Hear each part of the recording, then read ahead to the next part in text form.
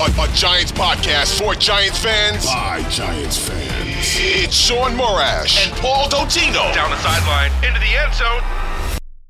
Touchdown, Giants! From the offseason through the wins and the losses, it's time to take one Giant step.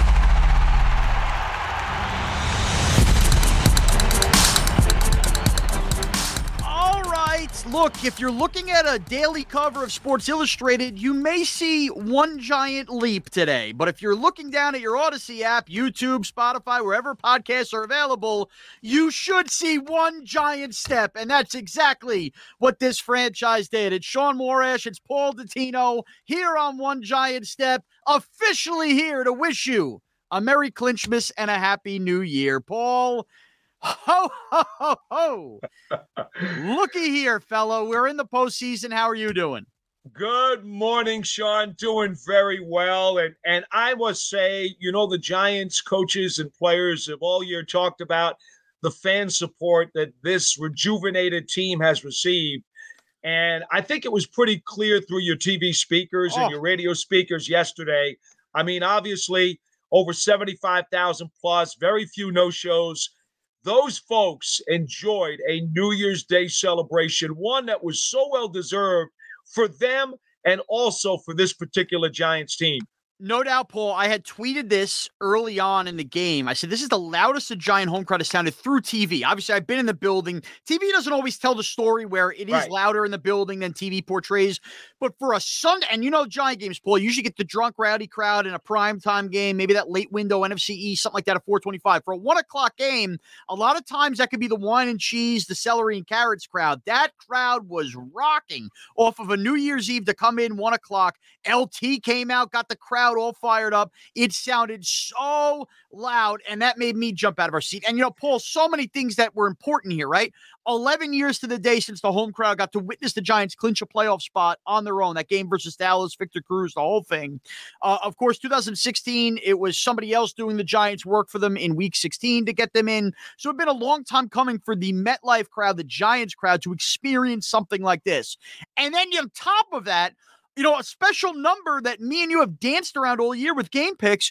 The first time since December 22nd, 2019, that a Giants offense scored 30 points in a game. Now, they ended up 38 because you had the Landon Collins pick 6 as well.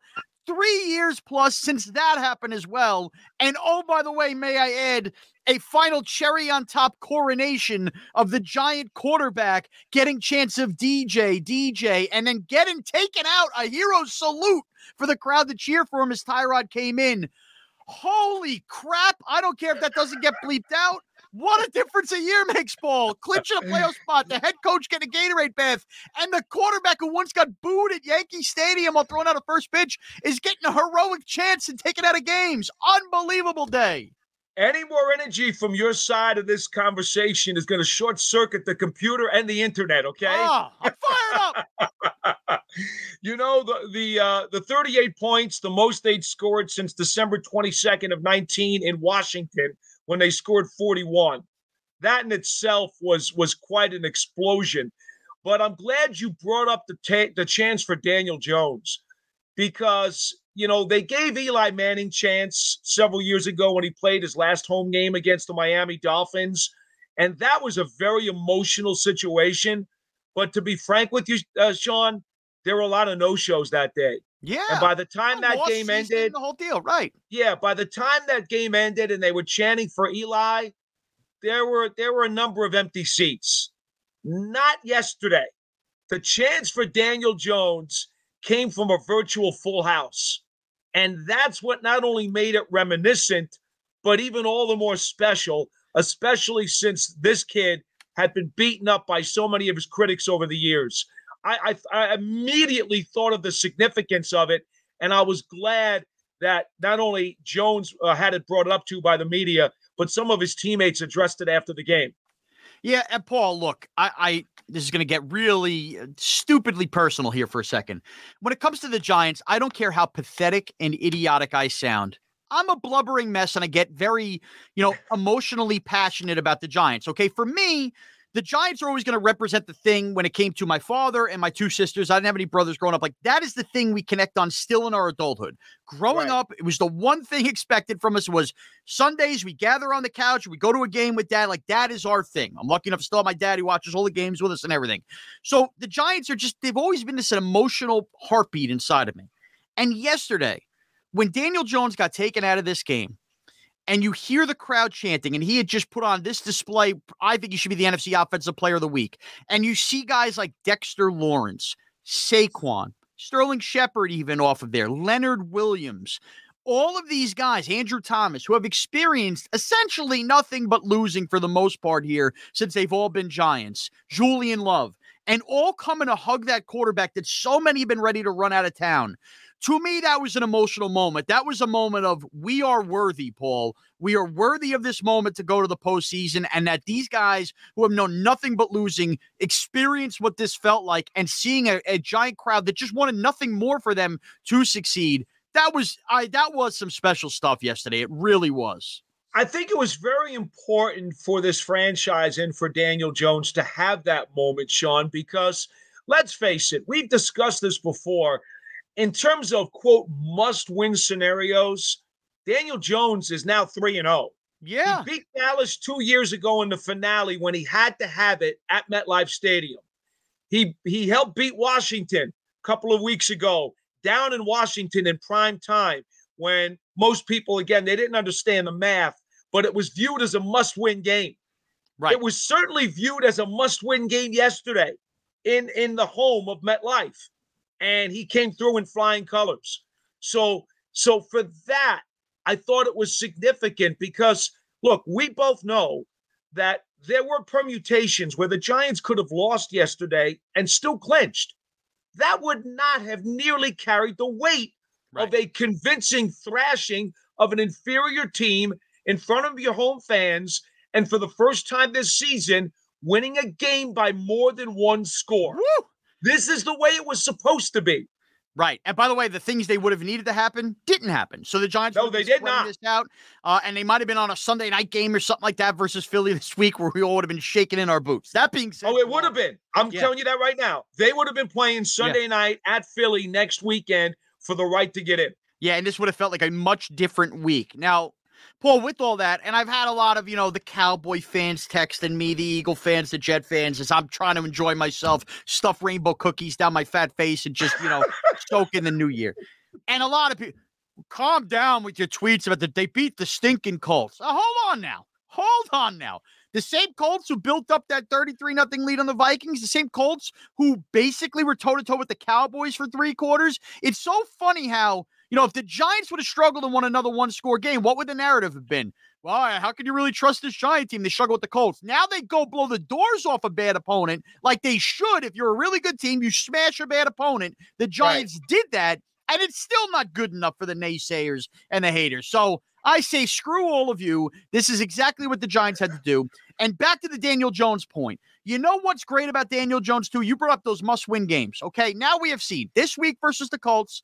Last week, tough environment, Minnesota. Obviously, not his fault they lost. He did everything he could to lead the Giants back and win the game. And the week before in Washington, started throwing the ball, when they trusted him more with all of these passes, had a couple of those drop passes. Didn't matter. I know Kayvon scored that touchdown. 3 weeks in a row, when the going and nitty-gritty got tough, Daniel Jones is the quarterback of the New York Giants, is now playing his best football. And what do you want out as a quarterback? You're going to have all that elite quarterback play. Don't get me wrong. I love Patrick Mahomes, Josh Allen.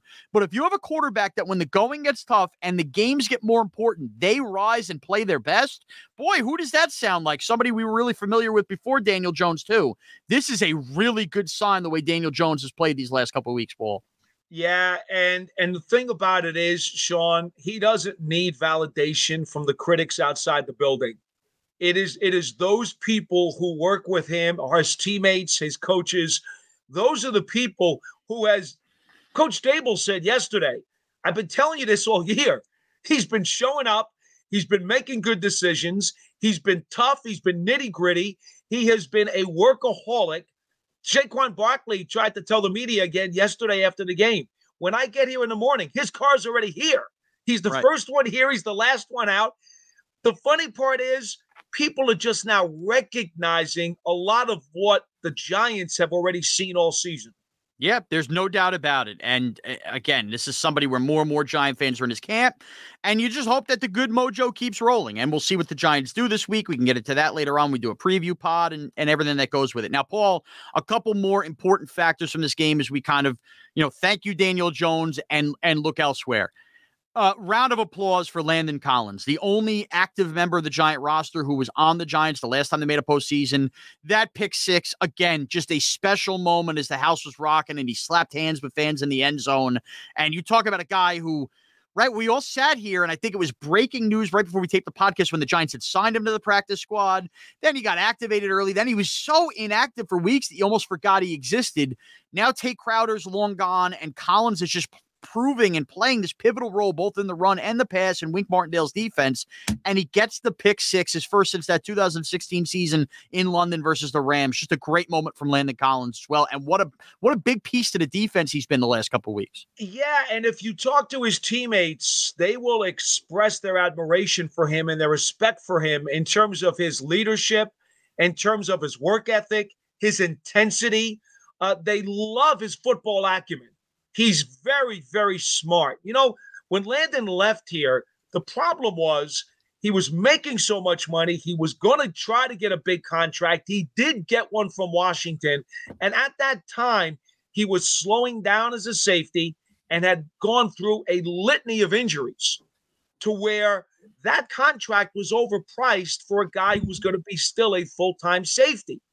And so make no mistake about it. At that particular time, I understand, given the circumstances and the climate, why he did what he did to go. I get it. The Giants were not going to pay him the kind of money that he was going to command to be that kind of guy.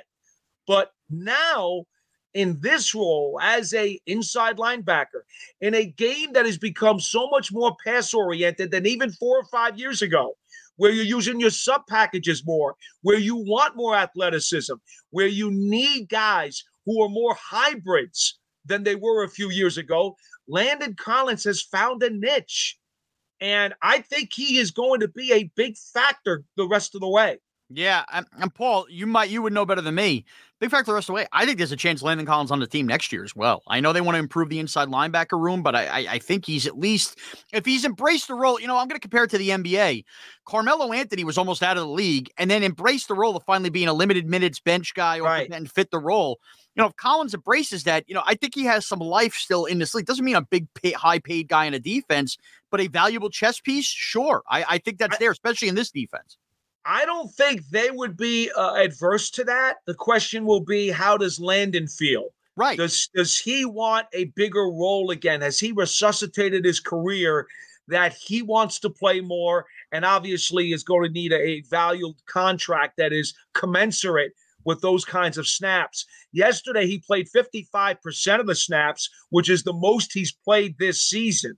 Now, I think they like that role for him. Do you know yesterday, there were a ton of plays. They went with 7 defensive backs, which is known as quarters. Nickel, dime. Right. Quarters is 7 DBs. They did a ton of 7 DBs yesterday where both he and Tony Jefferson were on the field as extra safeties. And, I know Wink likes to have that chapter, and we now have unseen it unveiled in a very big way. You may even see some of that going forward. The question will remain, is that type of chapter, that type of defense, is that something that's going to be sufficient for Collins to chew on? Because you have to remember, Darian Beavers is going to be the primary starting run-stopping inside linebacker next year. Yeah. I know he was headed in that direction when he got hurt, and he was put on IR for the season. He'll be back next year. You'll think that McKeithen will put on some strength and bulk, and he's going to be involved. Will they bring back Jalen Smith? McFadden, you mean? McFadden. McFadden. I said McKeithen. Right. McKeithen's the offensive lineman, obviously. But by the way, he'll be back next year, too. Right. To enhance the depth on this line. Yeah. Well, Paul, they've been riddled with injuries out of their rookie class, too, which also makes the season pretty amazing. No question. So I don't know. I don't know if it's going to work out next year or not. I think that's still to be determined. But I'll tell you this: Landon Collins has a place in this league. Yeah, Collins definitely can play. I'd love to see him stay, but I don't know if he's going to want a more expanded role. And let's keep with the defense here for a second. Like a good Tom Clancy novel, we had a big plot twist late last week when on Friday, okay, we're not going to probably see Jackson or obviously Xavier McKinney. And then we get Xavier McKinney. And Dable said this in the postgame presser too. They had planned a lot of limited snaps for him. His conditioning looked good, and he looked good on the field. And ironically, he got beat for that one big play that Indy made, which was just an incredible catch. Yeah. But Xavier McKinney seemingly didn't miss a beat yesterday, Paul, and he was a part of a lot of those packages, the quarters packages and everything else. I was stunned to see him on the field. It is certainly refreshing. Clearly, this is a different defense with him on the field. So a two-parter for you, Paul. Number one, how surprised were you at that late twist in the week that McKinney would play? And number two, we did not end up seeing a Dory Jackson. I know you've been projecting for weeks he'd come back. Now it really doesn't matter for Philly. Do you think we get a Dory at all to shake off the rust, or are we just going to see him in 2 weeks? I wouldn't be surprised if they give him a few snaps against Philly just to get him back in a game, but I also wouldn't be surprised if they don't play him at all. I mean, I think the trainers are going to have a very big say on this, as they have the last 2 weeks. And he's a pro. And it's not like he's some young guy. Dory Jackson's played the playoffs before. I think you trust him if he's resting that he'd be ready to go into it. I suspect as though I'm leaning toward at this point not playing him, but I wouldn't blame him if they got him a series or two just to get back in the flow, because even McKinney admitted he had to shake off rust early in that game yesterday.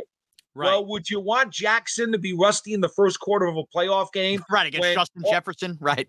And all it could take is one or two plays and you pay for it. That's true. So I don't really know how they're going to play that. I do feel confident, though, obviously, that he's going to play in the playoffs. I just don't know what they're going to do with him against Philly.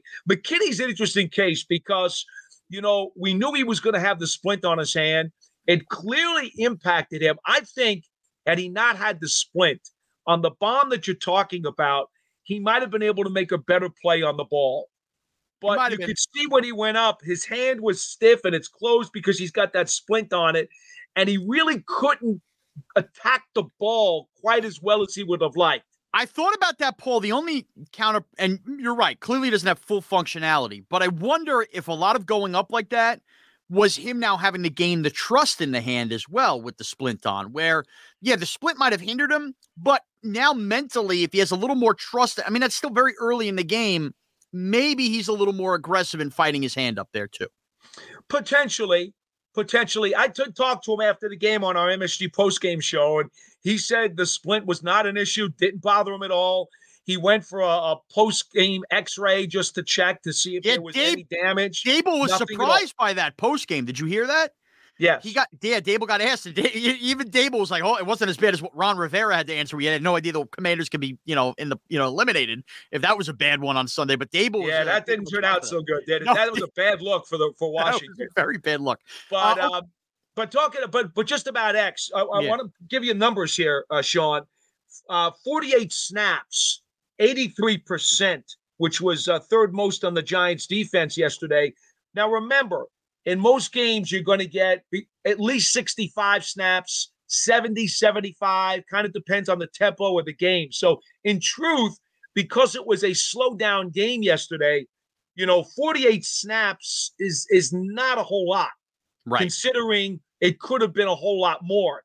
He, of course, did not tell us what the snap count was, but he did go over it. And that's because he was feeling good. I think you saw the video I put up the other day at practice where he was running and catching a ball. Yeah. His conditioning was good. And that, God bless that he had the trainers and the doctors take care of him to this degree where he could make this comeback. Yeah, that's extremely refreshing. And now more on the defense, Paul.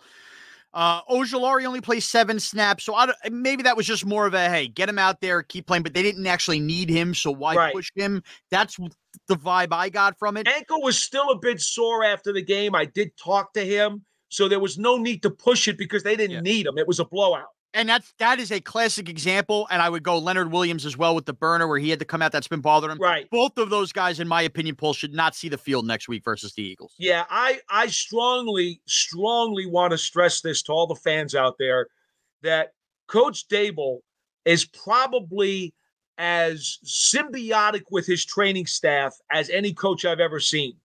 He trusts these guys 150% and takes their suggestions probably more than anybody. The Giants have always been good about letting the medical staff dictate availability of players. But for Dable, this guy is he like welcomes suggestions even above and beyond. So I think what will happen this week against Philly is that the training staff is going to give him a list of guys and suggest that this guy's nicked up, this guy's banged up, this guy's bruised, this guy's got a low gas tank, this guy's really fatigued. And I think that Dable will not have any problem at all of putting those guys off to the side. Yeah, I agree. And we can have that conversation more later in the week once we kind of see where this is going as far as what the Giants should do.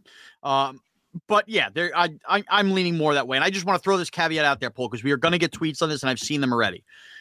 Look what the Giants did in 2007. Remember, the Giants did the same thing in 2016, eliminated Washington. It didn't do them any good. But I'm saying that they did it that second time. It wasn't like they won the wild card and made a run when they did that versus Washington. It works both ways. And, oh, by the way, they did get Sean O'Hara and Sam Madison hurt in 2007, and were very lucky that they were able to survive those injuries. And, oh, by the way, that was a way deeper team than this team, which we've clearly seen when guys have been banged up how different they are. So I will just leave that at that, and we will tackle that later in the week. There are two. Okay. I had two tweets come in, Paul, that both want us to discuss. How about this? We get a little fan reaction here. Okay. So, to discuss two plays and get our thoughts on. I'll start with the positive. I'll start with the one more, and then we'll end with the one more controversial. The positive. We now have the signature tape highlight of Dexter Lawrence's career. I think that people in real time didn't realize when he tackled both an offensive lineman and the quarterback and got that sack, it was Quentin Nelson that Dexter Lawrence did that to. Now, you had talked about in the preview pod, he's not having the greatest year, Quentin Nelson, but that moment for Dexter Lawrence to just flat out knock over and sack both Nelson and, was it still Foles at that time? I'm losing track. It might have been Ellinger, but whoever it was at the time, to tackle both of those guys on one play. Paul, it's been an all-world Pro Bowl 7.5 sack year for Dexter Lawrence. That was some highlight. You know, I got to be honest with you. When he first drove the lineman back into the quarterback, I said to myself, that's kind of like something that Lawrence Taylor used to do off the edge as a linebacker. You don't usually see your nose tackle making that kind of athletic play. Now, we know it's a bull rush, so he's got the strength and the size to do it, but the athleticism to be able not only to win the bull rush, but then to have the speed to knock him so quickly back into the quarterback that the passer has no chance. That was the part of the play that was really impressive to me. Not just the strength, right, but the speed and quickness under which the sack took place. Then when I realized when they got up, oh my God, that's Quentin Nelson. How unbelievable. He treated him like a rag doll. It's Quentin Nelson. Yeah. I mean, that was incredible. So now, look like the tackling dummies that they have at practice. Exactly. What a moment. Now, the controversial one will, of course, be the Kayvon Thibodeau play, Paul. That's one where Indianapolis and Ryan Kelly after the game all upset. I'm still getting Colt fans in my timeline all upset. So, first of all, the play, Kayvon Thibodeau, again, just continues to be a man possessed since shaking that knee brace off the edge. He absolutely plows into Foles. Couple things to note here before we get to the celebration part that everybody's upset. First of all, clean hit. What becomes awkward and why Foles gets hurt is the way he falls hard on the football and ground underneath him, where it kind of pokes up and punctures his ribs a bit. That, that's not on Kayvon Thibodeau. That's actually, he didn't lead with the helmet. He didn't go low to the ankles. He didn't go to the head. He hit him in the midsection. It was an awkward fall to the ground by Foles. So great play by Thibodeau, very clean play by Thibodeau. Yes. Unfortunately, what everybody's going to focus on is that Thibodeau goes down and starts doing the snow angels. Now, I've rewatched a million times. He hits the ground right away. He doesn't know that Nick Foles is hurt. Nick Foles is laying on the ground after a sack like every quarterback does. All of these guys do sack celebrations. It was a funny sack celebration. He got up after. Now, he went to the sideline and did the nighty-night thing. Now, I've also noticed in watching some other stuff, I wanted to do a little research on this. He's done this on two other occasions at moments, including Washington 2 weeks ago, where the game appeared sealed. That could be a Kayvon thing where he's, saying the game's to sleep. either way, okay, I'm sure he'll learn, mature from the moment. But I think way too much has been made here in 24 hours about Kayvon Thibodeau being some kind of dirty player for doing that while Nick Foles was laying on the ground.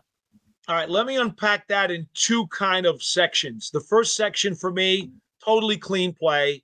And Jonathan Casillas was sitting next to me in the press box when it happened. He was like rocking from the shot himself. Yeah. He's like, oh, and we both looked at each other and I said, I think he just broke his ribs. Yeah. That's what I thought immediately, is that because Foles had landed on the ball in the belly of his stomach, I felt for sure his ribs were broken. And if not, he probably lost all of his oxygen and was having a tremendous amount of issues trying to get air back into his breath. Right. So that's what I thought happened. And Jonathan said to me, yeah, he goes, I that's possible. But he goes, look, they're bringing out the cart. Do you bring out the cart for something like that? And I'm like, I don't know. So, we were so glad when he got up and was helped off walking off the field and didn't need the cart.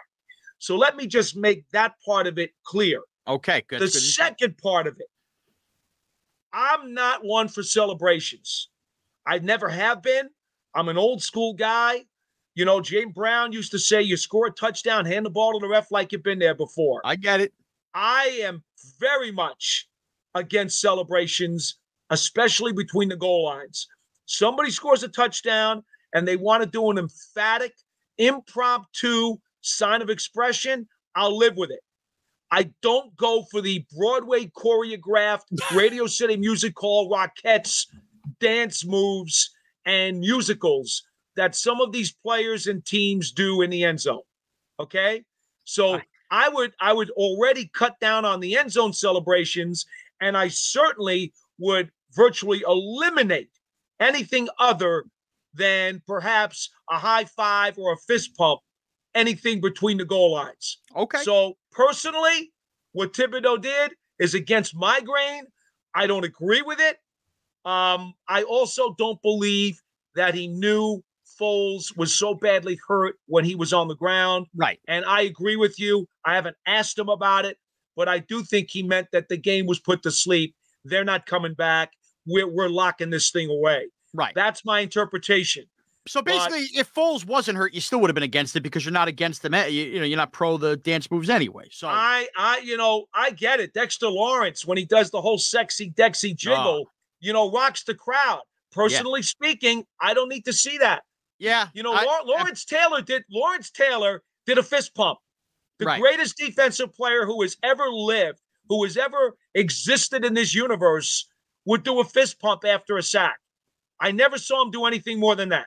Yeah, and I can tell you the sexy Dexy thing has not worked for me in the bedroom, Paul, in the least. I have been thrown to the couch on multiple Sunday nights as I try to reenact that maneuver in my boxers. That's because you're not wearing a 97 to bed. Yeah, hasn't panned out. Yeah, just size 97 waist maybe. But yes, no, that hasn't panned out my way at all. And it could be worse, Paul. It could be like when DeMontre Moore used to celebrate sacks down 35-3. So boy. Yeah, we've come a long way. All right, before we get out of here, Paul, you were there. Any more observations, anything that we didn't get to you think is worth noting?